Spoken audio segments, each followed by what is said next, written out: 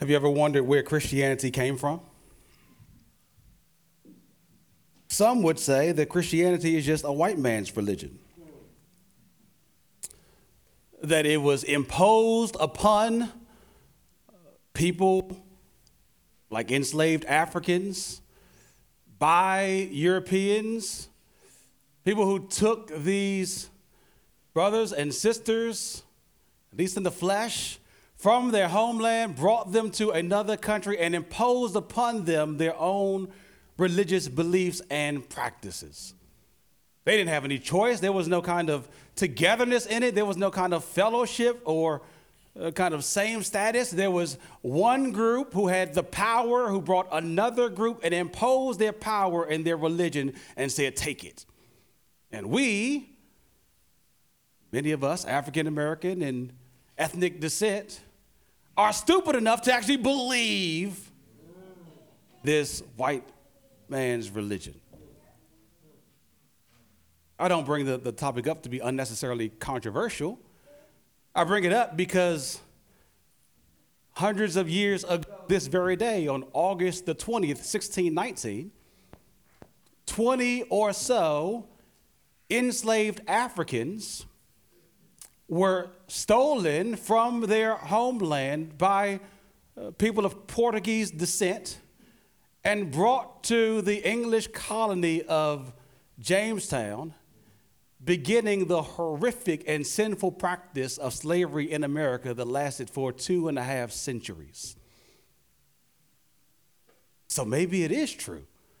Maybe it is true that people were just brought here, taken here by Europeans who imposed this thing on us, and we're silly enough to just believe it. The problem is, however, this kind of stumbling block called the Bible that actually shows us something very significant. That Christianity didn't start around the 1600s in Europe and imposed upon a certain group of people who look like us. No, rather, Christianity started 2,000 years ago. And not in Europe, but somewhere in the Middle East, in little place of Palestine, and expanding down into Africa and other places. And that the Europeans didn't invent the gospel and then impose the gospel. The gospel was brought to Europe by other peoples who wanted to share with everybody, no matter how they looked and where they were from, how good this actual news is. I bring that up because the book we began last week and we'll be studying over the next few weeks, the book of Philippians, is the book that Paul wrote to the Philippian church, which is the first church ever planted in the continent of Europe. And again, planted not by a European, but by a Middle Eastern Jewish man. You see, the gospel of Jesus Christ, the good news of Jesus, expands beyond ethnic barriers and borders. It expands beyond geographic borders. And this message is not imposed upon people. You have to take it or you die. At least not immediately. This gospel is shared and people hear it and they respond to it right out of their own volition as God works in them and they give their lives to Jesus. It's what happened 2,000 years ago with the people in this book. It's what happened 200 or so years ago, 300 years ago, when enslaved Africans were brought to America. Yes, the wicked practices of slave owners was mixed with their pious preaching about Jesus. But what these enslaved Africans heard was the good news about Jesus, even if it was inconsistently practiced by the slave owners. And how they responded was with repentance and faith. And that relationship between those who brought the gospel to them genuinely at points, right, and those who believed the gospel was not that of master and slave, but of partners in the same gospel. And the ones who brought us the gospel, no matter if they were our grandparents or parents or pastors, some people over us, when we believe the same gospel as them, we all get on the same playing field as partners in the gospel of Jesus Christ. is what we see in our passage this morning as we continue our study through the book of Philippians. And so if you have your Bibles, would you turn with me to Philippians chapter 1. And this morning we'll look at verses 3 through 11 together. This is a book written roughly 2,000 years ago, again, to the Philippian church, the first church the Apostle Paul planted in Europe. They did not know the gospel at one point. Paul brought the gospel to them.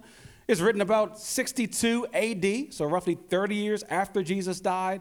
And yet that message was exploding all over the place into this place of Philippi in the region of Macedonia.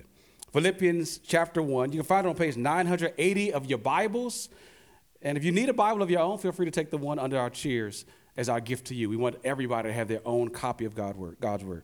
Philippians chapter 1, I'll read verses 3 through 11, and I'll simply just walk through it together with you. Philippians 1, 3 through 11. The Apostle Paul says, I thank my God in all my remembrance of you, always in every prayer of mine for you all, making my prayer with joy, because of your partnership in the gospel from the first day until now. And I am sure of this, that he who began a good work in you will bring it to completion at the day of Jesus Christ. It is right for me to feel this way about you all, because I hold you in my heart. For you are all partakers with me of grace, both in my imprisonment and in the defense and confirmation of the gospel. For God is my witness, how I yearn for you all with the affection of Christ Jesus. And it is my prayer that your love may abound more and more with knowledge and all discernment, so that you may approve what is excellent, and so be pure and blameless for the day of Christ, filled with the fruit of righteousness that comes through Jesus Christ to the glory and praise of God. Here's what I think is the main idea of this passage this morning. And so the main idea of the sermon, you can find it in your bulletin on the sermon notes sheet as well. Main idea, gospel partners are gifts from God and should then be prayed for, rejoiced over, and affectionately loved. Gospel partners are gifts from God and should be prayed for, rejoiced over, and affectionately loved. As we walk through these few verses together this morning, we'll focus our thoughts on the three actions the Apostle Paul models that I think are to be adopted by us toward fellow believers. So 3 points, 3 actions that we should embody and do. Number 1, give thanks for gospel partners. We see that in verses 3 through 6. Give thanks for gospel partners. Number 2, express affection towards gospel partners. We see that in verses 7 through 8. And number 3, and lastly, pray for the growth of gospel partners. We see that in verses 9 through 11. So 3 points, give thanks for gospel partners, express affection towards gospel partners, and pray for the growth of gospel partners. Number 1, give thanks for gospel partners. Now, where do we get this point about giving thanks from? Well, we'll look at verse 3.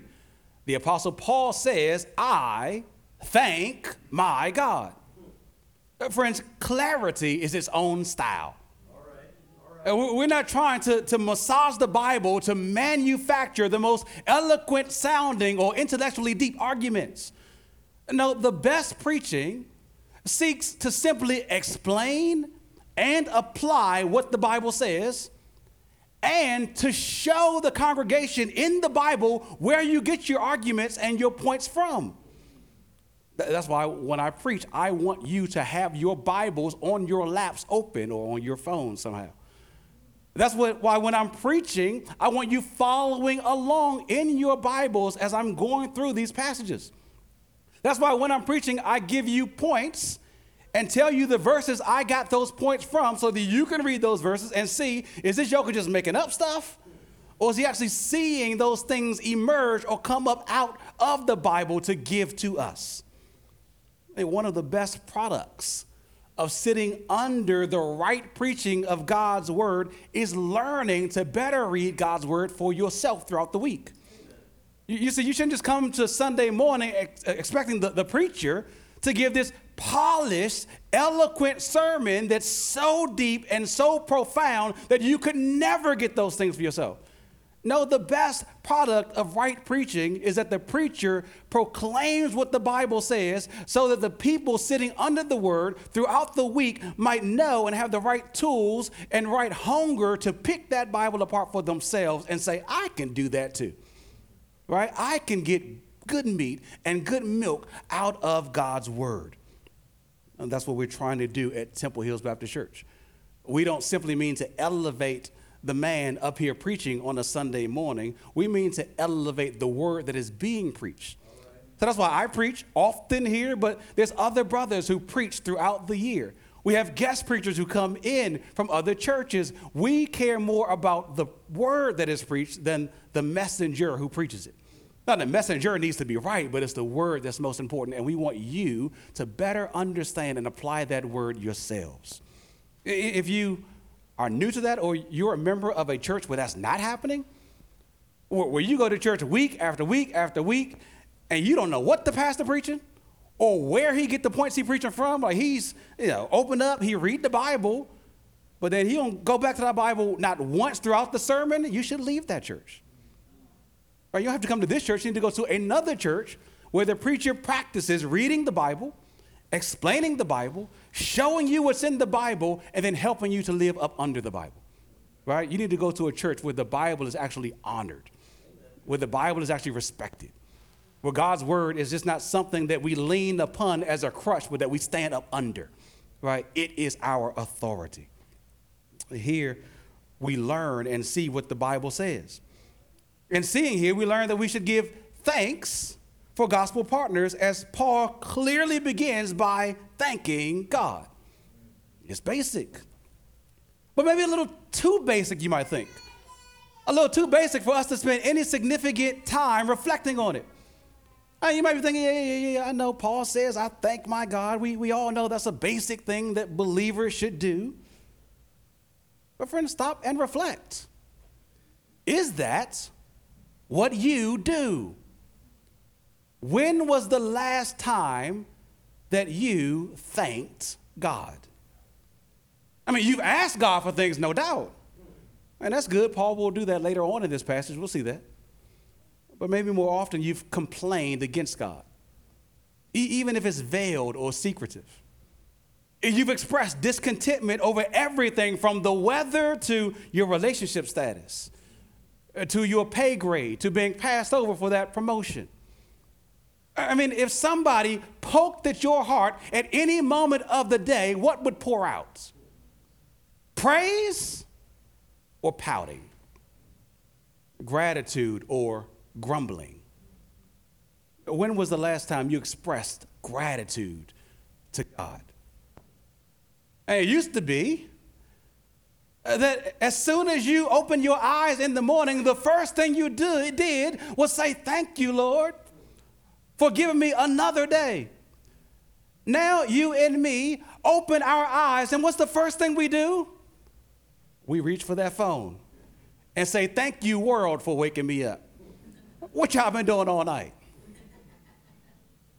It used to be that whenever you sat down for a meal, no matter how small or seemingly insignificant, you said grace.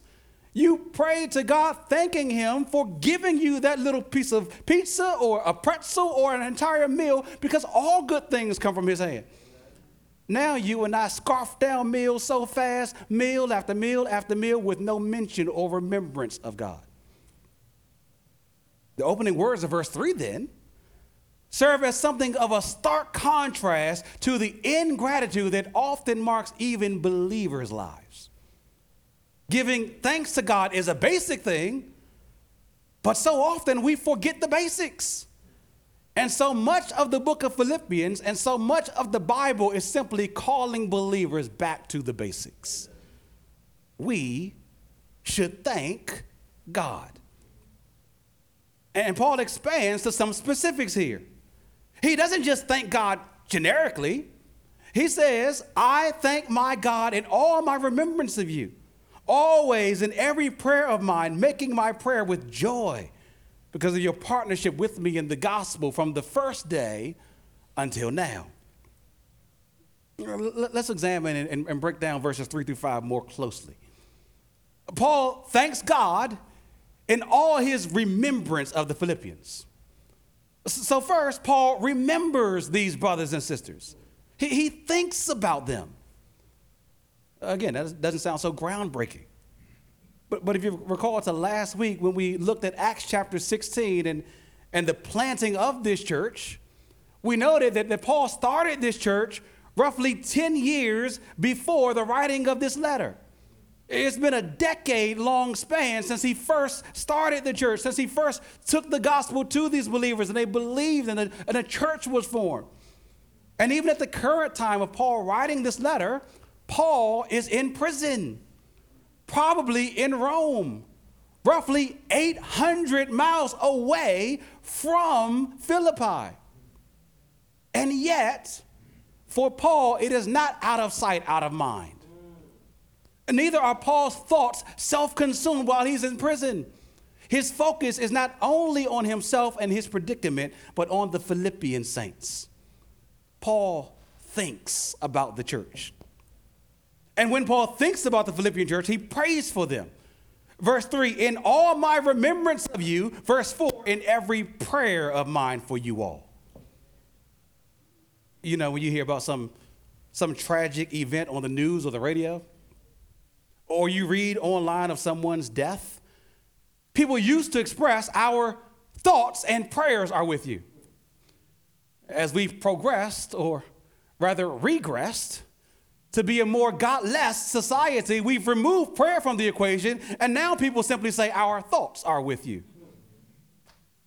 But thinking of people only goes so far. I mean, it's nice and considerate, but it doesn't really change anything. Right? Thoughts don't really have any power. I mean, if one of you all text me one night saying that you were stranded far away on the side of the road, and I text you back, I'm thinking of you. You'd be like, who cares? I need your help.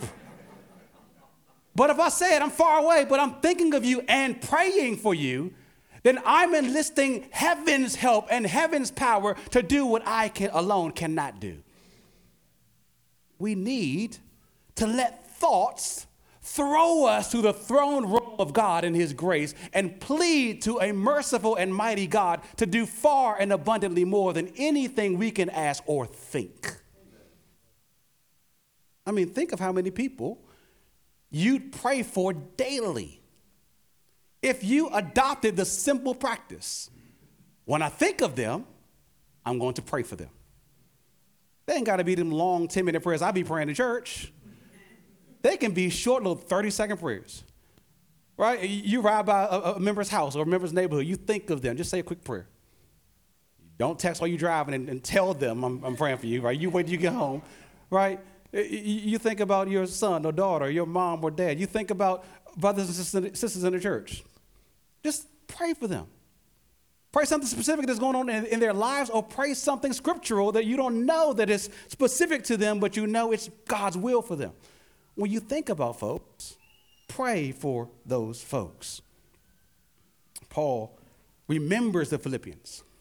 And when Paul remembers, when he thinks about the Philippians, he prays for them. And when Paul prays for the Philippians, what's the first thing Paul does? He prays a prayer of thanks for them. He thanks God for them in prayer.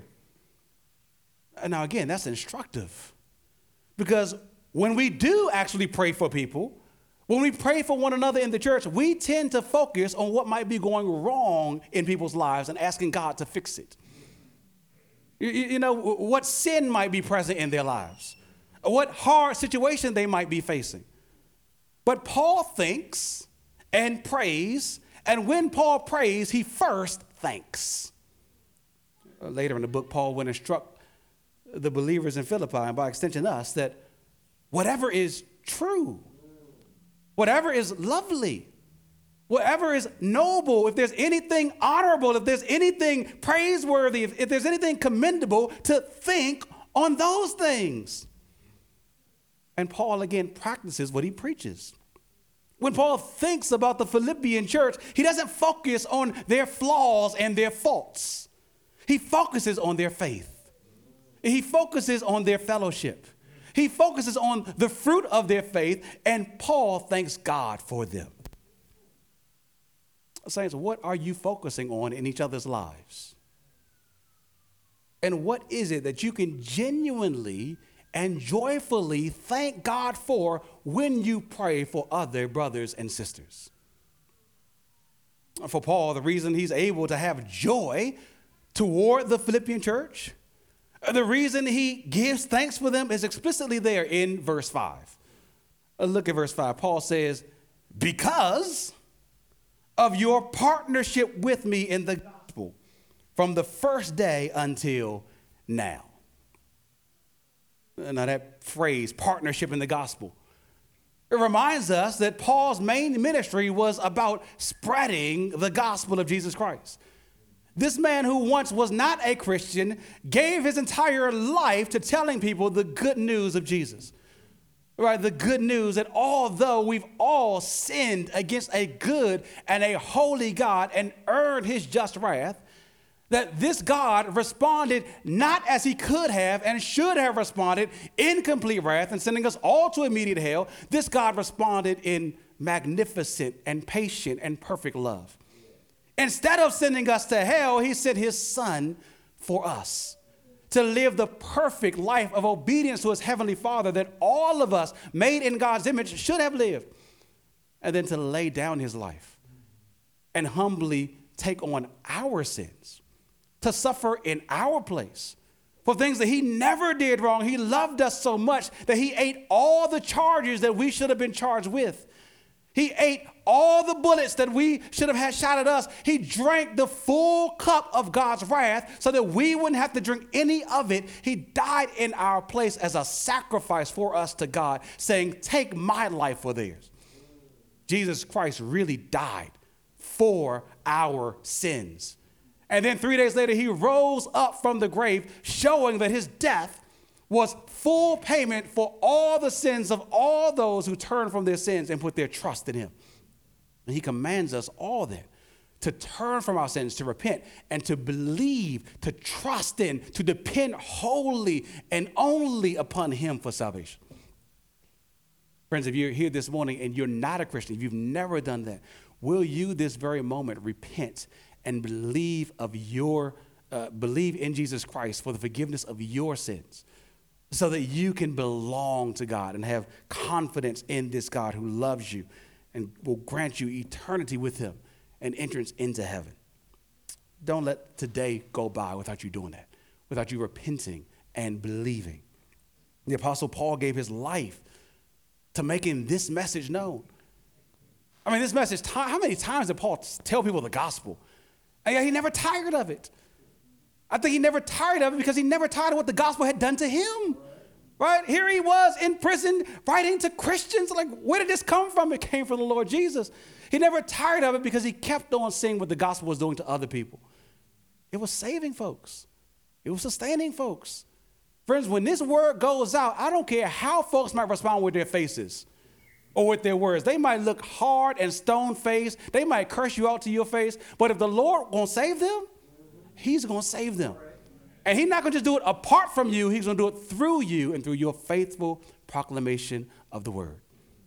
Paul gave his life to making that word known, to testifying of Jesus, and the Philippians partnered with him in it. But how? What does partnership in the gospel mean? I mean, it's the kind of phrase that at first glance is abstract enough for us to frame it in overly spiritual terms.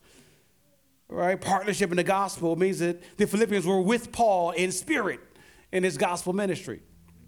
Or they shared the same gospel ministry as the Apostle Paul, testifying of Jesus in their own lives, in their own spheres of influence.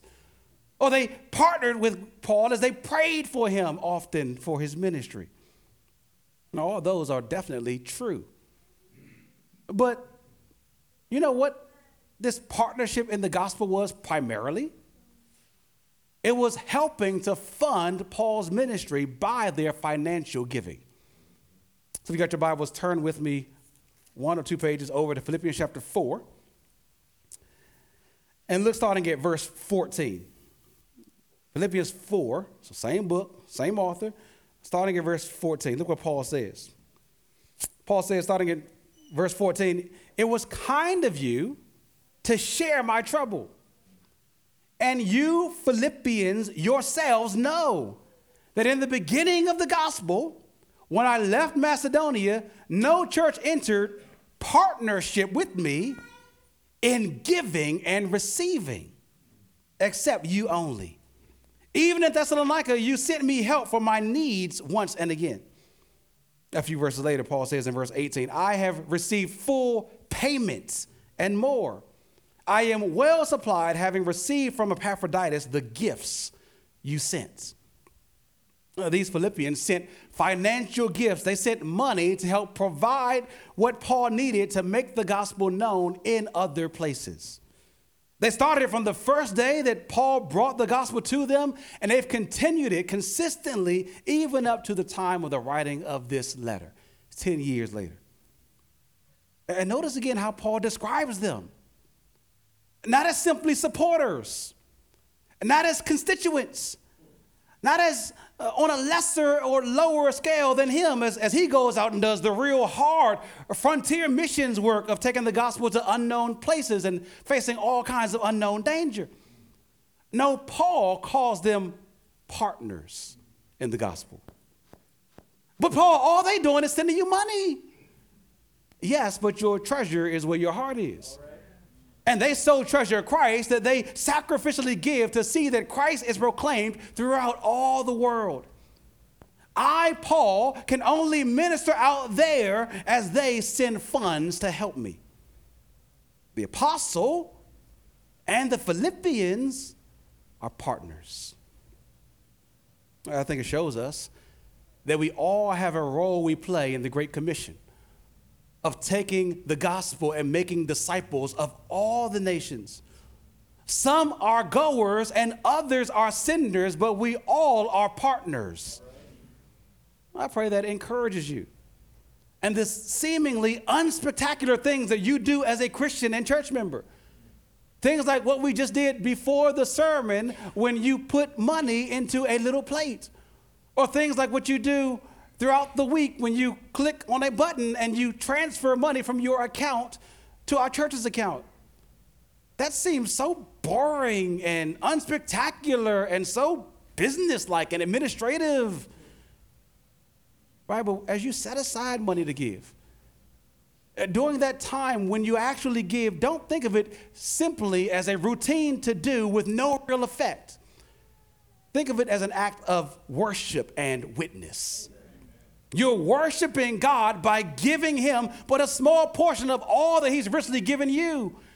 And you're giving it in order to bear witness of his son, Jesus Christ, whom he loves to bear witness about. You're partnering in the spread of the gospel. And through your giving, you pay for the upkeep and maintenance of this property.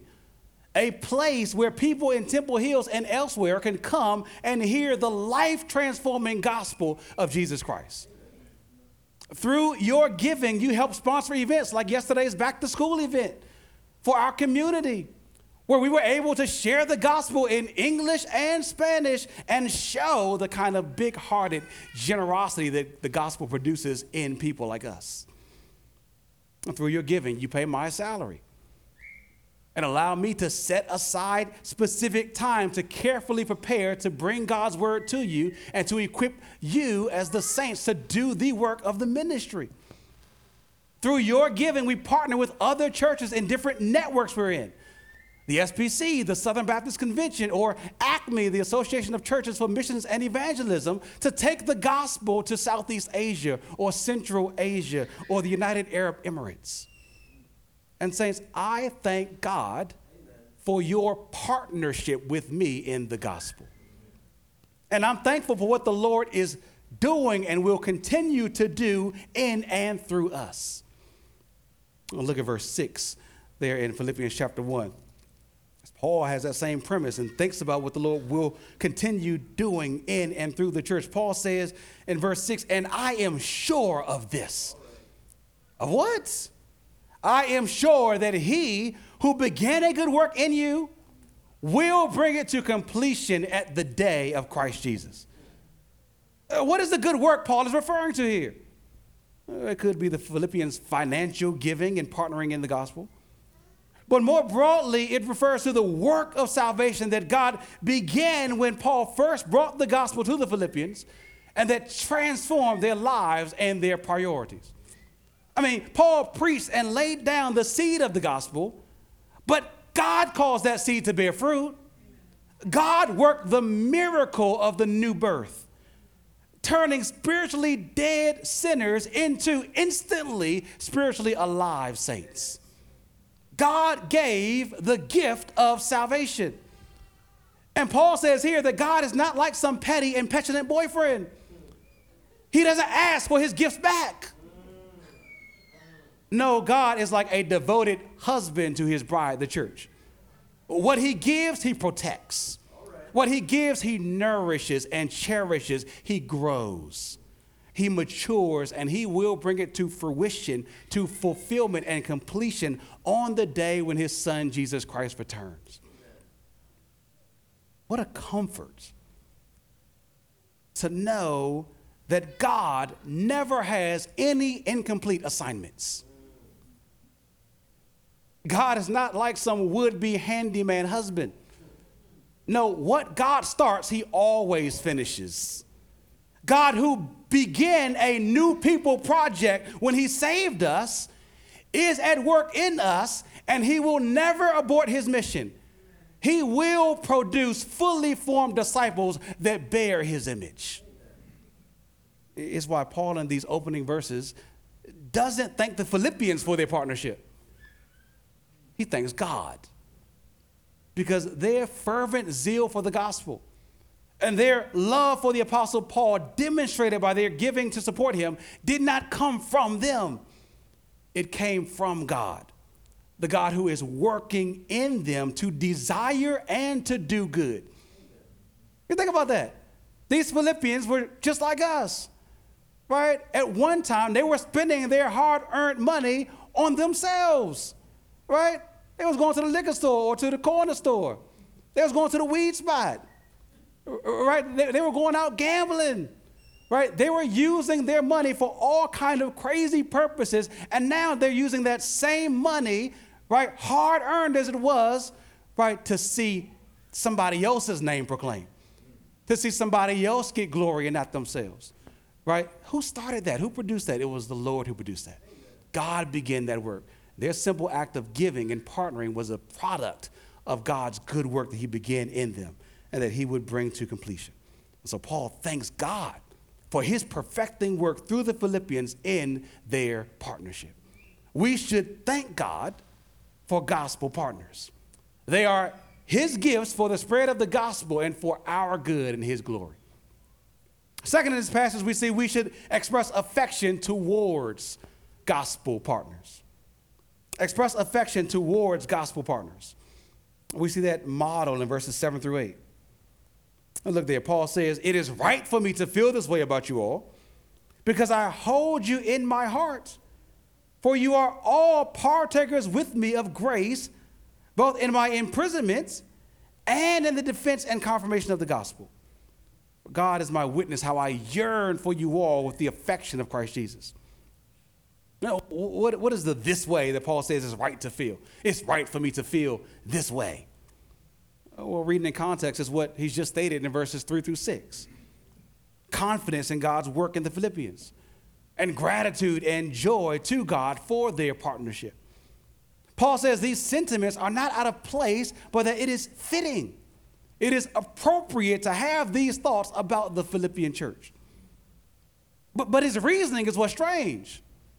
I mean, Paul doesn't say it's right for me to feel confident and grateful to God for you because of the doctrine of election. That God chooses some from before the foundation of the world and protects their salvation throughout their time on earth. Neither does he explicitly talk about the doctrine of sanctification as the grounds for his gratitude and confidence. The fact that God engages Christians in a lifelong process of becoming more and more holy until the day Christ returns, and we will be glorified altogether holy like him. No, Paul does not lead with doctrine. Paul leads with affection. He says, it's right for me to feel this way about you all because I hold you in my heart. He wants the Philippians to know that they have a special place in his heart and mind. He wants them to know about his deep love for them, a love that is grounded in their actions. He loves them because they've stuck by him. They've been with him through thick and thin, through trials and triumph. They've been partakers, he says. Partakers with me of the grace of the gospel, both when Paul has been locked up, like he is now when he's writing this letter, and when he's out and about defending the gospel and affirming the gospel's essential truths. Now again, Paul has all the right doctrine in him. He knows the Philippians' partnership is not self-produced, that it's the evidence of the work of salvation that God had begun and is maturing in them. I mean, he just stated that in the previous verses, that thanking God for his work in these Philippians. But just because God is working doesn't make Christians simply spiritual tools or robots, just carrying out the commands from our manufacturer. No, we do the hard work of engaging in gospel ministry, of partnering with gospel ministers, and what it creates is a deep bond between us, a bond that reflects the deep love between God and us. So that Paul can say to these Philippians in verse 8 that I yearn for you all, I long for you all, I desire to see you, and I desire your overall well-being with nothing less than the affection of Jesus Christ himself. God is my witness. That's how deeply I feel about you all, which is incredibly deep, considering the deep affection that Christ has for us. I mean, the Bible is not measured in expressing the triune God's emotions.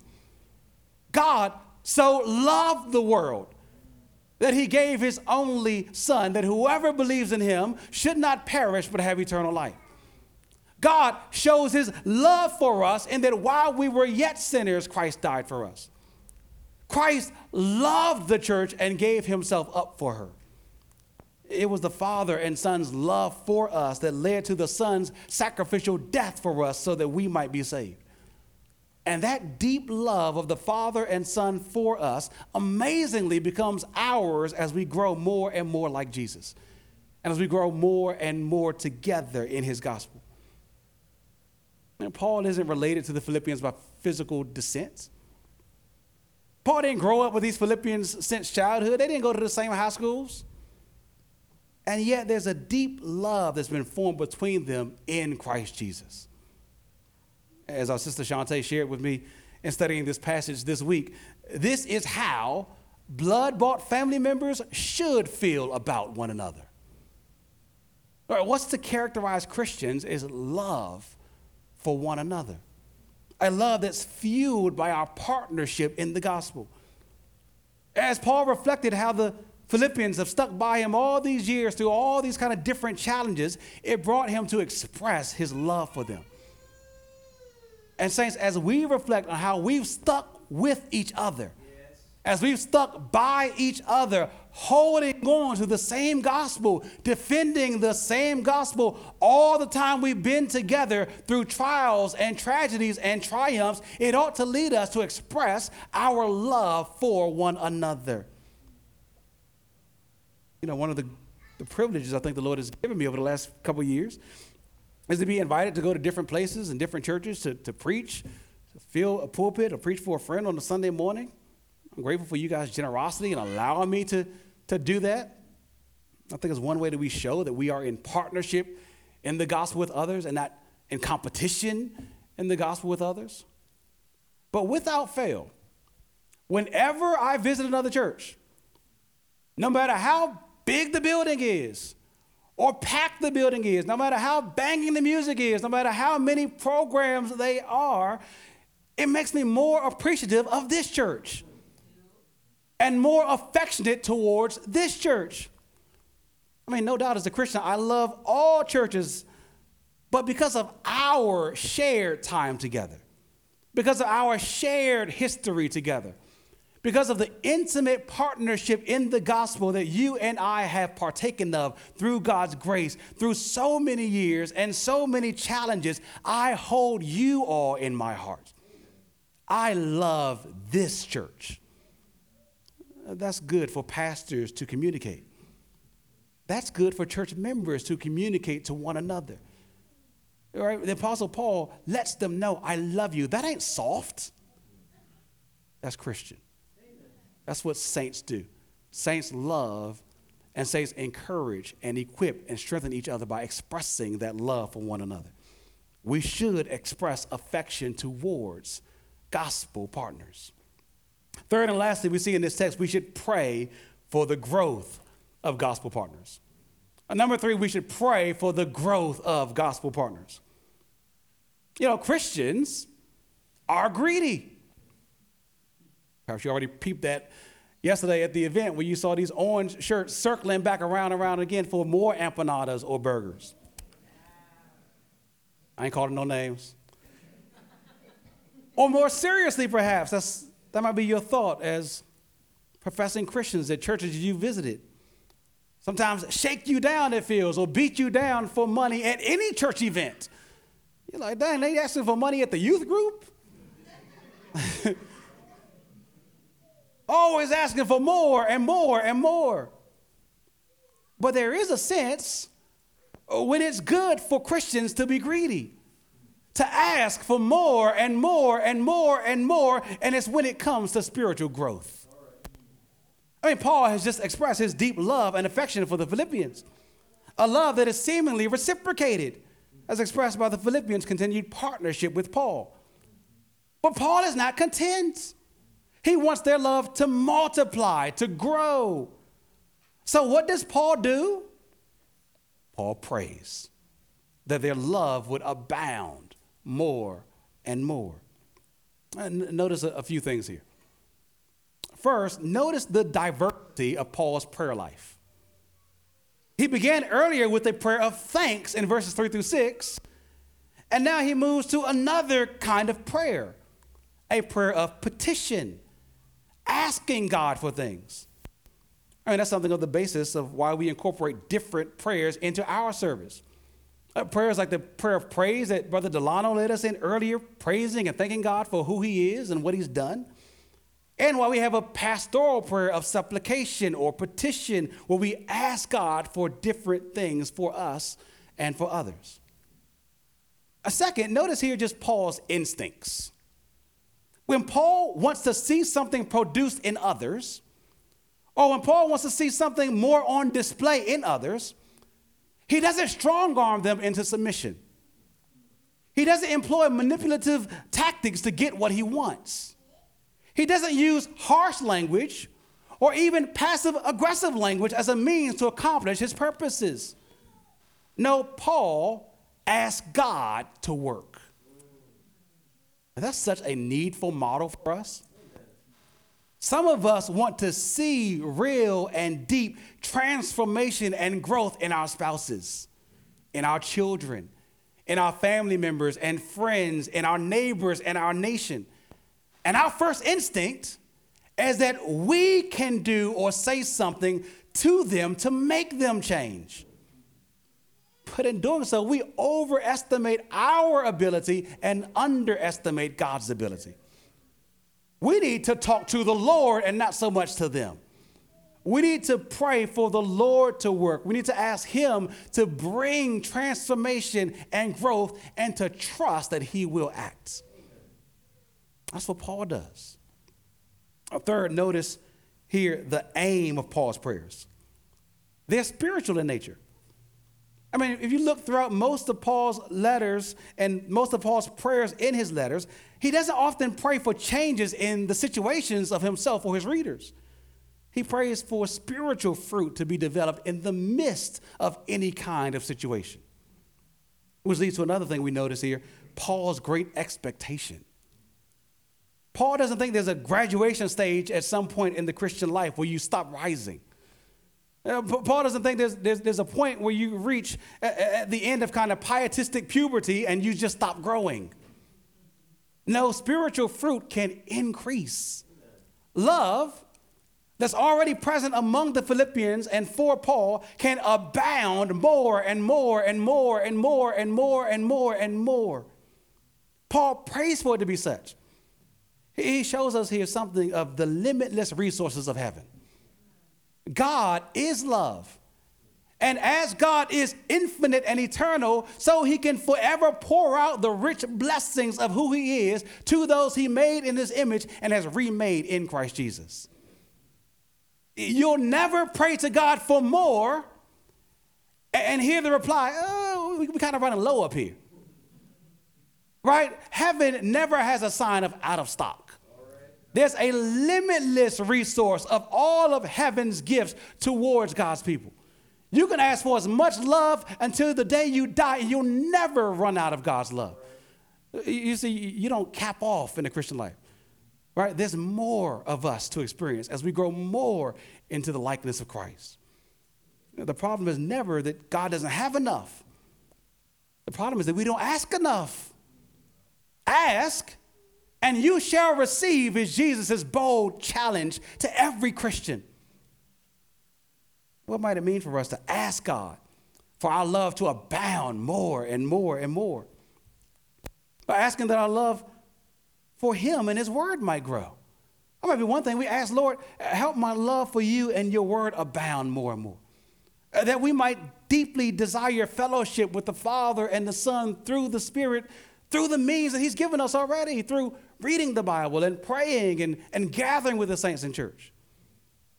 Friends, understand me here. If your affections for the Lord and his word and his people are low, it does absolutely zero good beating yourself up about it.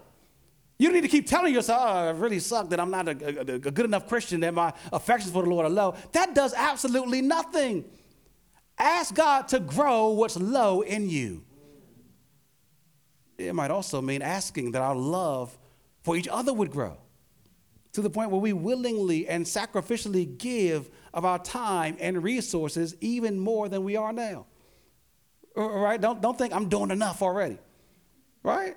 Praise God for what you are doing and trust that the Lord can do even more in and through you. Right? There may be seasons for that. There might be cycles for that. But trust that the Lord is meaning to grow you and not for you to stay stagnant spiritually. We can pray that our love would grow and grow and drive us towards developing deep relationships with people in our church who don't have the same interests as us, who don't like sports, who don't homeschool their kids, right? Who don't vote like us, right? Pray the Lord would grow our love to be so deep as the deep love of Christ for us, right? That breaks through all these barriers that are lesser than the deep unity that we have in Christ Jesus. That we can pray for our love to abound more and more and more for our neighborhood. Not just that we be a church in this neighborhood. Not just that we have events aimed at our neighborhood. But that God would grow in us a deep, deep love for our neighborhood and for our neighbors. Is that present now? If not, ask God and trust God to give. The love that Paul prays to abound isn't out of there, out of nowhere, that can't be attained. It can be had. But notice here, it's also not a foolish or rash or blind love. It isn't love on the world's terms, a kind of love for and of all things. Neither is it a kind of squishy, undefined love. You know, the culture we live in loves kind of squishy, undefined love. Love is love. That's the stupidest thing I've ever heard in my life. It makes no sense. Now, notice Paul prays for love to abound along with knowledge of God's word and his will and discernment. If you want to know the kind of God-intended love that the Lord means for his people to have, this afternoon just read 1 Corinthians 13. He fleshes out what love looks like in action. No, love isn't love. No, love is patient. Love is kind. Love is long-suffering. Love is gentle, right? Love rejoices in the truth. Love does not hold bitterness, right? Love is definable by a God who is love. Right. Read his word, right? Paul prays for there to be love, a growing love with a growing knowledge of what the Lord wants and wills and a growing discernment. And then look at the purpose there in verse 10. So that God's people might approve what is excellent and not approve what is at enmity with God. That we might discern what's best to do, not based on our own desires, but a God-filled, God-informed love for him and to honor his name in everything. To the end, to the goal that we might be pure and blameless, able to stand upright and with integrity on the great day when Christ returns. Again, notice Paul looks to the future return of Christ to motivate and move us towards spiritual progress now. When we see him, and we will see him, there is a time coming when Jesus Christ is coming back. And when we see him, we don't want to be running out of gas. We don't want our spiritual tanks near empty. No, verse 11, we want to be filled with the fruit of righteousness that comes through Jesus Christ to the glory and praise of God. We want to be overflowing with the evidence of our right standing with Christ, with the fruits of a holy and righteous life in God's sight. We want to have spiritual fruit growing, giving praise to God who gives and matures that fruit through his people's prayers and perseverance. Now, saints, that's the picture of the Christian life that we ought to have for each other. The Christian life will be a struggle, but that does not mean that every Christian should be struggling spiritually. You understand that the Christian life will be a struggle, but it does not mean that every Christian should be struggling spiritually. It should not be abnormal to see a Christian growing. It should not be abnormal to see a Christian growing in holiness and love and patience, growing in taming their tongue, growing in forgiving their enemies. No, what should be abnormal is Christians not growing, the root of which may lie in Christians not praying for each other to grow spiritually. Are you discontent with your own spiritual growth? Are you easy to see how others are failing to grow spiritually? Well, when was the last time you prayed for them to grow spiritually? So, saints, pray for the spiritual growth of gospel partners, of other church members, of other churches. You can come back this evening at 5 p.m. as we practice that by praying through this passage. Gospel partners are God's gifts to us. Amazingly, God has saved us and then surrounded us with so many other millions and billions who share this same gospel and are meant to be with us in this journey. Gospel partners are God's gifts, and they should be prayed for and rejoiced over and affectionately loved. Let's do one of those things even now and pray to the Lord. Heavenly Father, we thank you for the gospel partnerships in this local church that you have produced. We pray that even through the proclamation of your word now, you might bring somebody into that partnership, Lord, through repentance and faith in Jesus Christ. If there are some who need to know more about Jesus, who need to give their lives to Jesus even now, Lord, don't allow them to leave without speaking to one of our members, without speaking to me, one of the other pastors. Lord, we pray that you would cause there to be new birth, new fruit. Lord, we thank you for the fruit you've already borne. We pray that you would mature it in us, Lord, even throughout the rest of this day, even throughout the rest of this week. May Christ be magnified in our lives, we pray. We praise you for the work you've begun in us, and we know that you will bring it to completion when Jesus Christ returns. Lord, we thank you for keeping us day by day. Pray all this in Jesus' name. Amen.